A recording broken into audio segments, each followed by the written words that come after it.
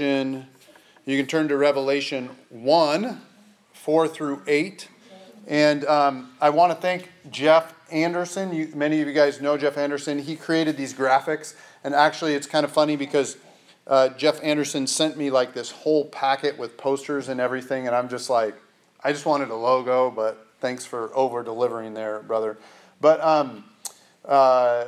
this is the prayer that we are going to pray together at the beginning of the prayer, and I'm hoping that you at home can see it I'm pretty sure y'all can see it here today, which is good. And this prayer will help us think. It'll help us think about God and about just who He is and how we come before Him. This prayer will help us think that the God of the Old Testament and the God in the New Testament, they're not different.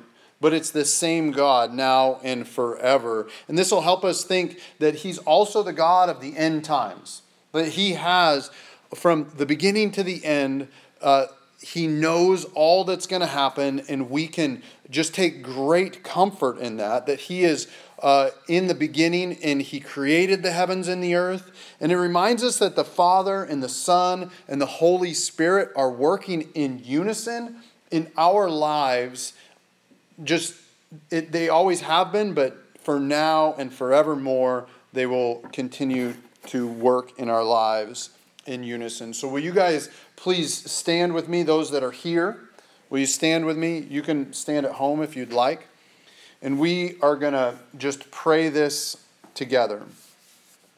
Glory to the Father, and to the Son, and to the Holy Spirit, as it was in the beginning, is now, and will be forever. Blessed are the readers, hearers, and keepers of this word. And if you'll stay standing with me as I just read through this. John, to the 7 churches that are in Asia, grace to you and peace from Him who is, and who was, and who is to come, and from the 7 spirits who are before His throne, and from Jesus Christ, the faithful witness, the firstborn of the dead, and the ruler of kings on earth. To Him who loves us and has freed us from our sin by His blood, and made us a kingdom, priest to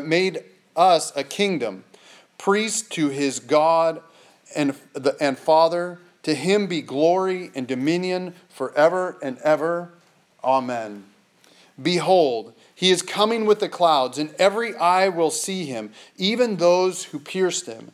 And all tribes of the earth will wail on account of Him. Even so, Amen. I am the Alpha and the Omega, says the Lord, who is and was and who is to come, the Almighty. In Jesus' name, amen. You guys may be seated. All right, let's dive into this. I think that there's a lot to cover here, and I want us to be able to look at it. And even in this small passage, again, we're setting the stage for where we're going to be for the next year, a little over a year in Revelation. And this letter was mailed out by John.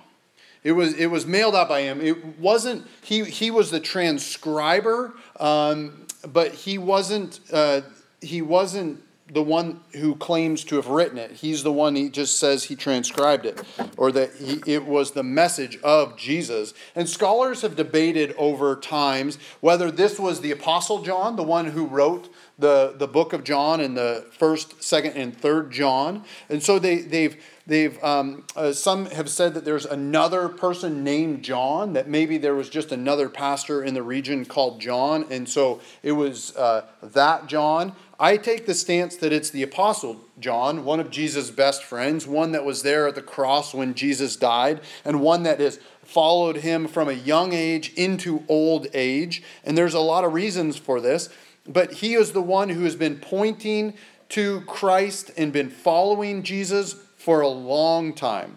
He would have started up in Jerusalem, following in Judea, in that region, and he would have met Jesus there, and he would have watched Jesus die. He would have watched the church be persecuted. He would have left Jerusalem and ended up apparently in Asia Minor as a pastor.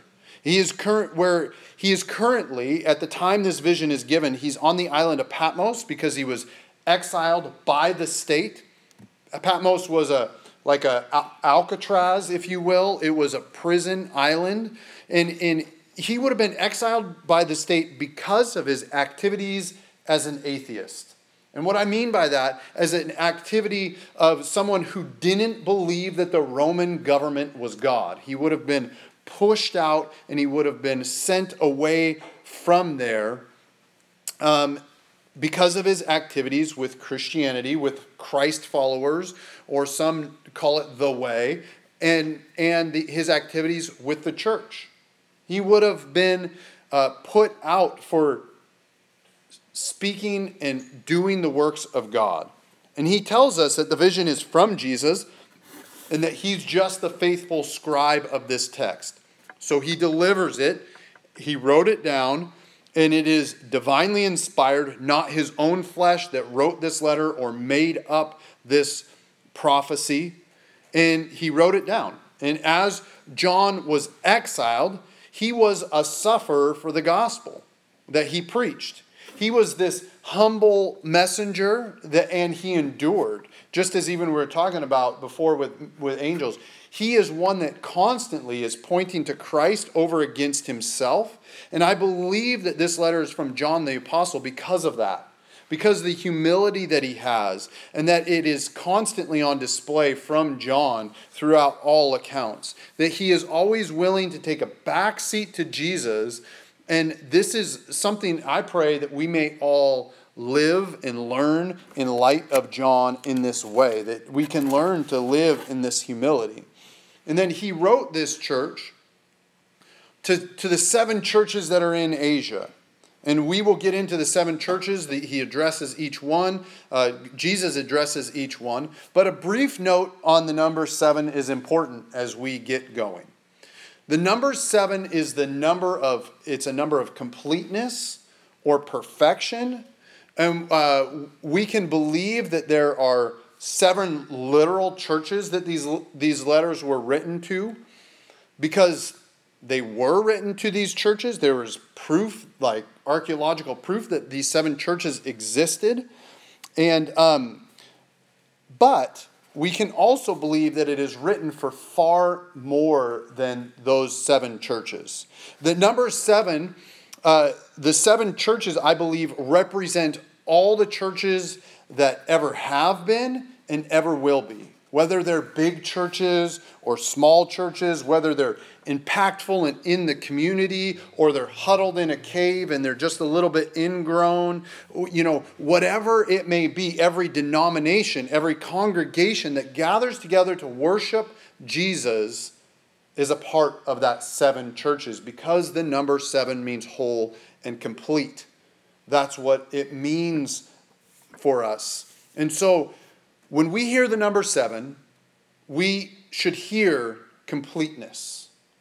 We should hear in perfection, in a wholeness. And the fact that it says the 7 churches, that's what leads me to believe that this letter is written for us today.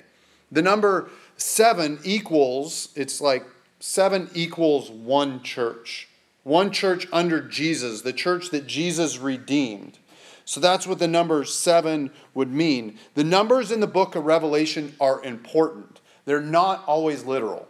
They may have a shadow, an earthly shadow, but they also have like a heavenly significance and a metaphorical significance as well. Many scholars believe, in fact, that this book, the book of Revelation, is written in 7 acts, like a play would have been.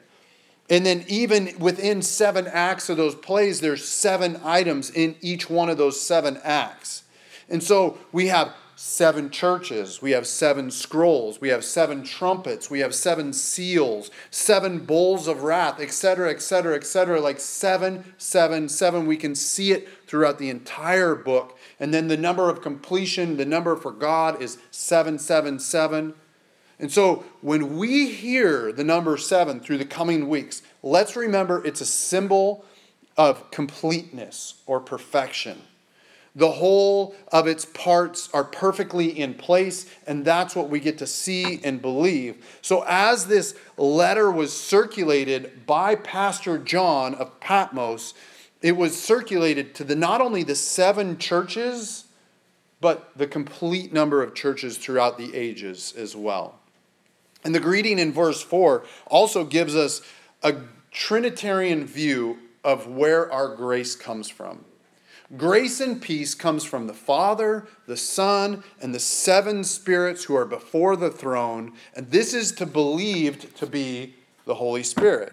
Because as you guys just learned, right, as we just learned, the complete or perfect Spirit of God, the 7 spirits that are around the throne, is believed to be the one Holy Spirit who Jesus left for us, who leads us and who guides us and ministers to our hearts and souls about who Christ is in this day and age, and has forever. So this idea of the 7 spirits of God is Father, Son, and Holy Spirit. God gives us, as he leads us and guides us, he gives us this beautiful gift of grace and peace. We need both to overcome all the obstacles that will lie in our way of faith. We are on a tough journey. Amen? How many of us think the Christian journey is tough, at times tougher than others? And it's a journey where we're going to be tempted to give in or give up. And we need grace and peace in our life if we're going to endure the trials that lie before us. This is an excellent gift from an excellent triune God to us. And as we work through Revelation, if we allow the Holy Spirit to lead and guide us into a deeper understanding of Jesus and who he is and how he works in us, there will be times when the Holy Spirit reveals stuff to us that hurt, that sting a little bit, that we don't want to see, that we want to keep just in our ignorance, and yet God, by his grace, will reveal and expose sins in our lives. And in those moments, we will need the grace and peace in these moments when our real weakness is revealed and we are feeling helpless as our true state reveals. The truth is, Revelation is a book of punishment. There is a lot of punishment in Revelation, and in that time it's for not only for those who don't believe in Jesus, but those who do believe in Jesus are also getting refined by a fire, who are going through some stuff. And in those moments, and from the onset, we need this grace and peace.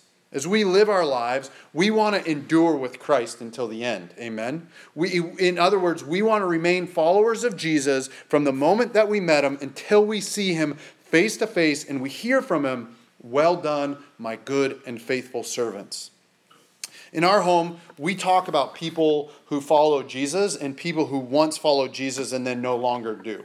So when Hadassah and I were on our road trip a couple of weeks ago, we were talking about this. We were talking about someone who followed Jesus at one point but no longer believes in Jesus.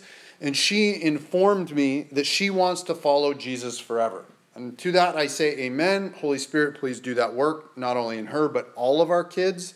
And when I said in my email that I was praying for the kids, this is what I'm praying for them, that they will love Jesus now and forever. But I told her, when she told me this, I said, "You know what, sister, right now it's beautiful and it's glorious and I want this for you, but the road is hard.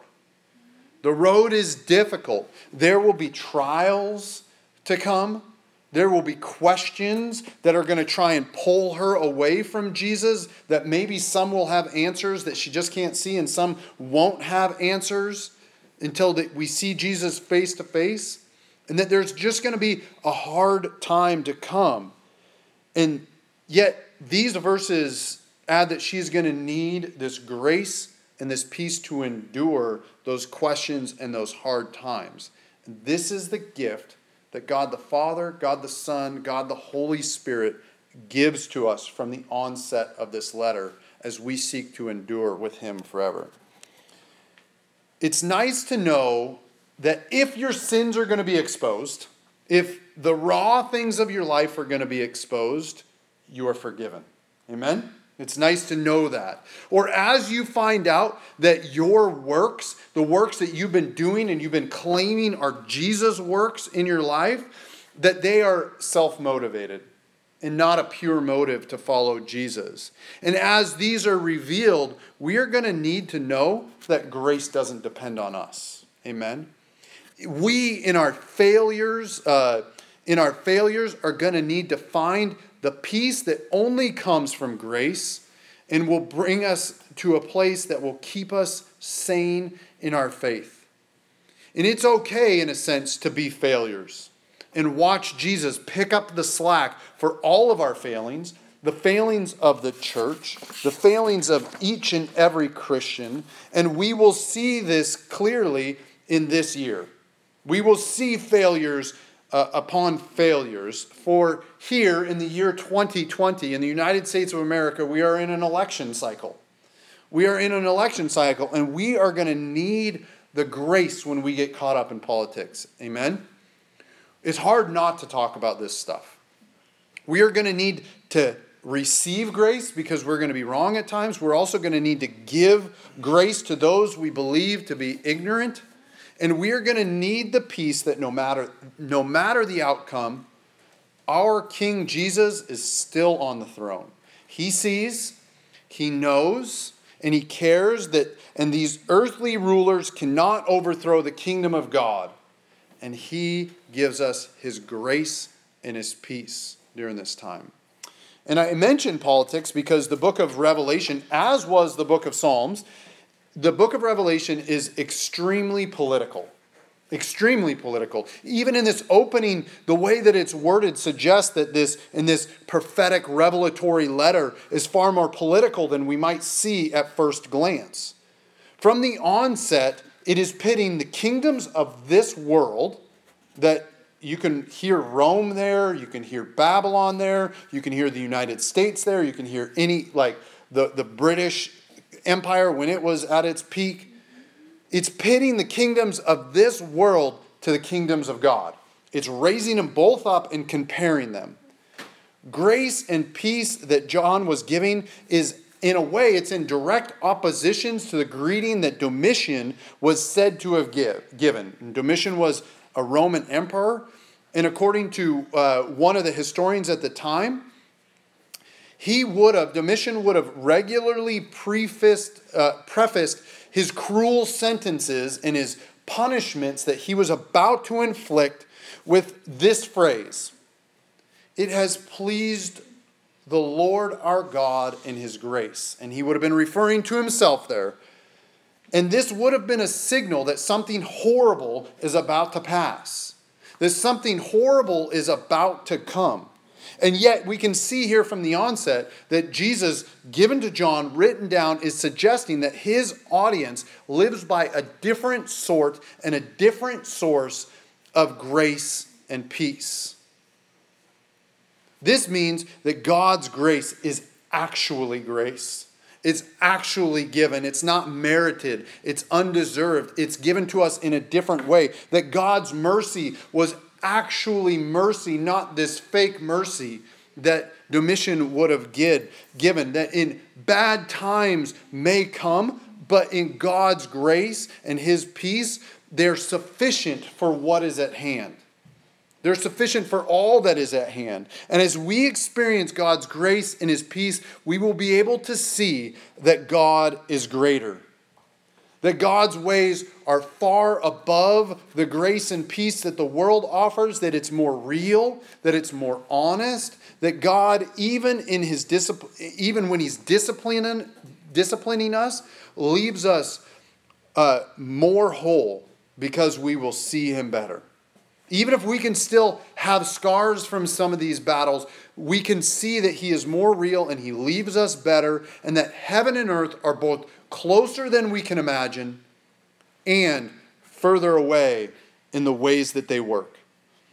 And there is enough of the earth that represents heaven that will give us a good picture to God's greatness in his everlasting kingdom.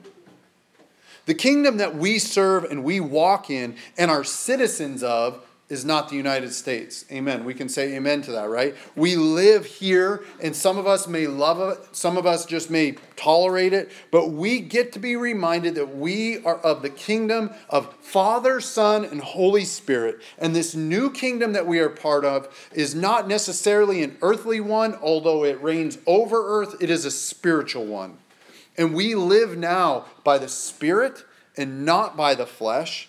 And in this new kingdom, we stand up against sin. We stand up against Satan. We stand up against death and fallen angels and the like. But we also stand for the truth that is given us in Jesus Christ. That he lived, that he died, that he was risen again, and will come again with the clouds, that he gives grace and forgiveness for those who believe and confess their sins and their needs for him, that he gives us redemptions, that he's purchased us by his blood, and we are called to be faithful witnesses like Jesus is a faithful witness. And as we look to follow Jesus, we're given this picture of him here, one who has freed us from our sins by his blood.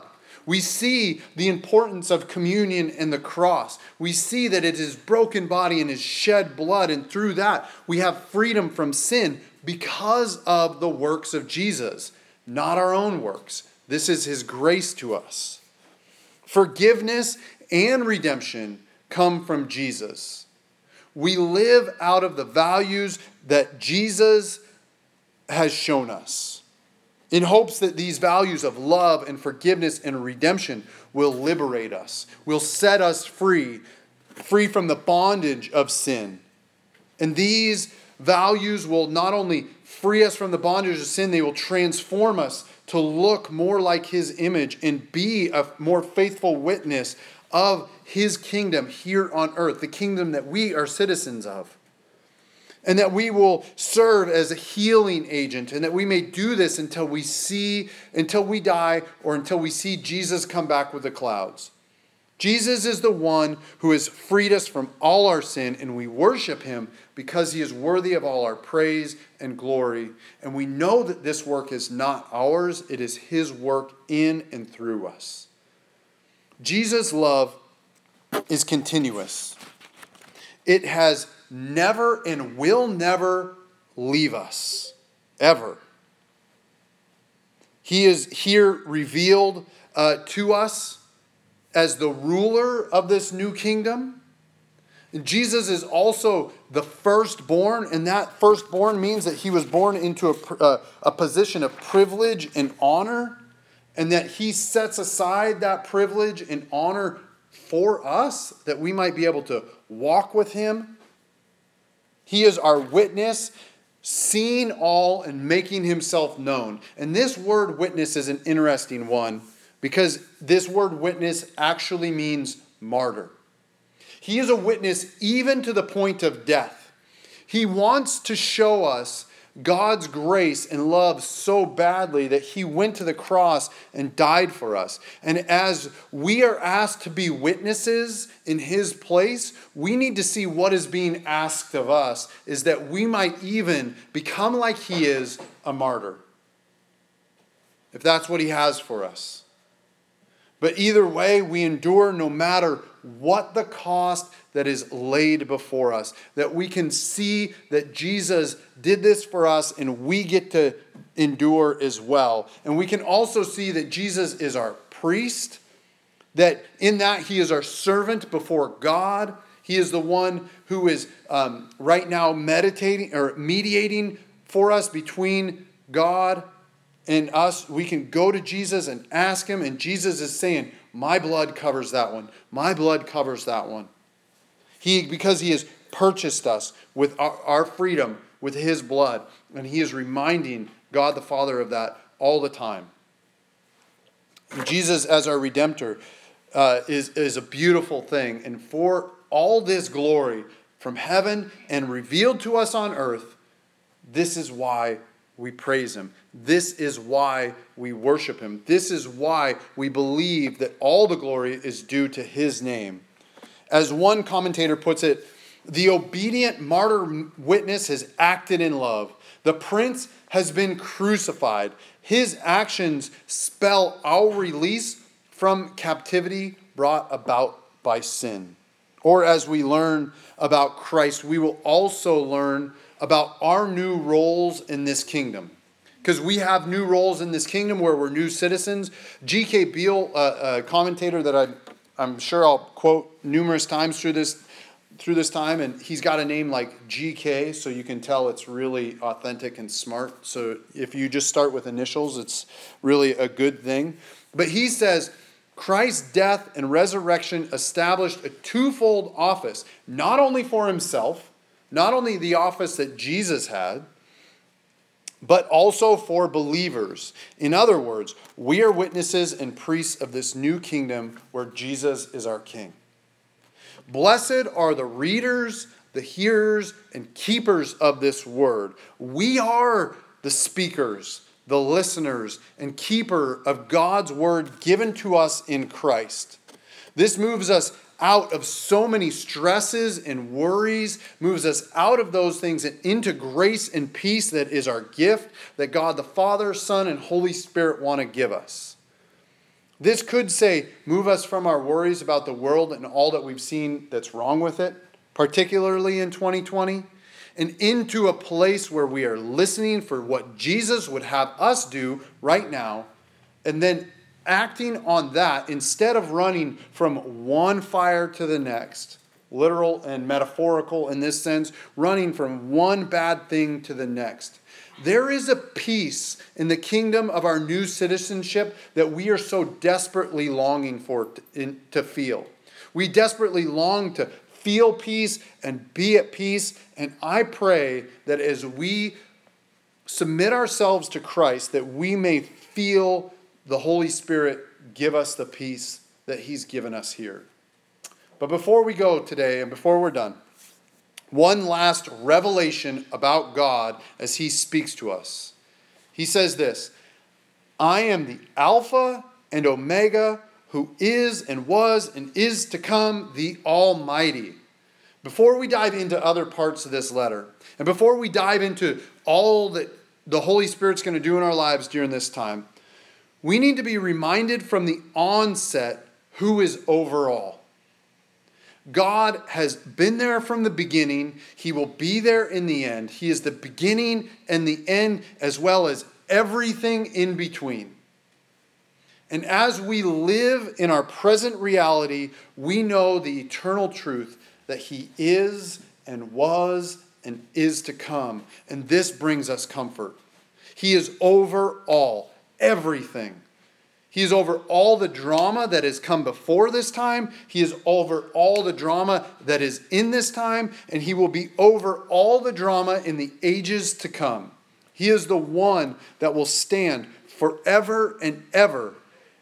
And this gives us a stone, a cornerstone to rest upon. A place, a platform that we can just dive into the uncertainty of this world. And this platform, this Christ, this God, this Alpha and Omega, the Almighty, this is where our peace comes from. Not from all else's sinking sand. It doesn't come from that. It comes from our faith in Jesus Christ. It's given to us, revealed to us by the Holy Spirit from God our Father. Grace and Mercy Church, this is my prayer for us. Let us get out of the sin that we're so comfortable with. Sins that we see now and sins that we don't see. Let the Holy Spirit reveal them and then leave them behind as we walk as new citizens of this new kingdom with our new King, Jesus. Let us not ignore or reject the message or the messenger that is given to us in the verses to come. Let us not reject the messenger Jesus, who is worthy of all honor and glory and praise, because there's judgments ahead. There's judgments ahead, and it doesn't go well for those who reject God. So let us serve and worship him forever and listen to him forever and ever, so that we may endure in our faith until we see him face to face, until he comes with the clouds. Jesus, I pray that you will come and that you may come soon. Lord, I pray that we can reflect on you, that we can know you, that we can understand that you are the Alpha and Omega, you are the Almighty, that all grace and peace comes from you, and that we get to be faithful witnesses and priests of this new citizenship that we have. So be with us, lead us, and guide us. In Jesus' name, amen.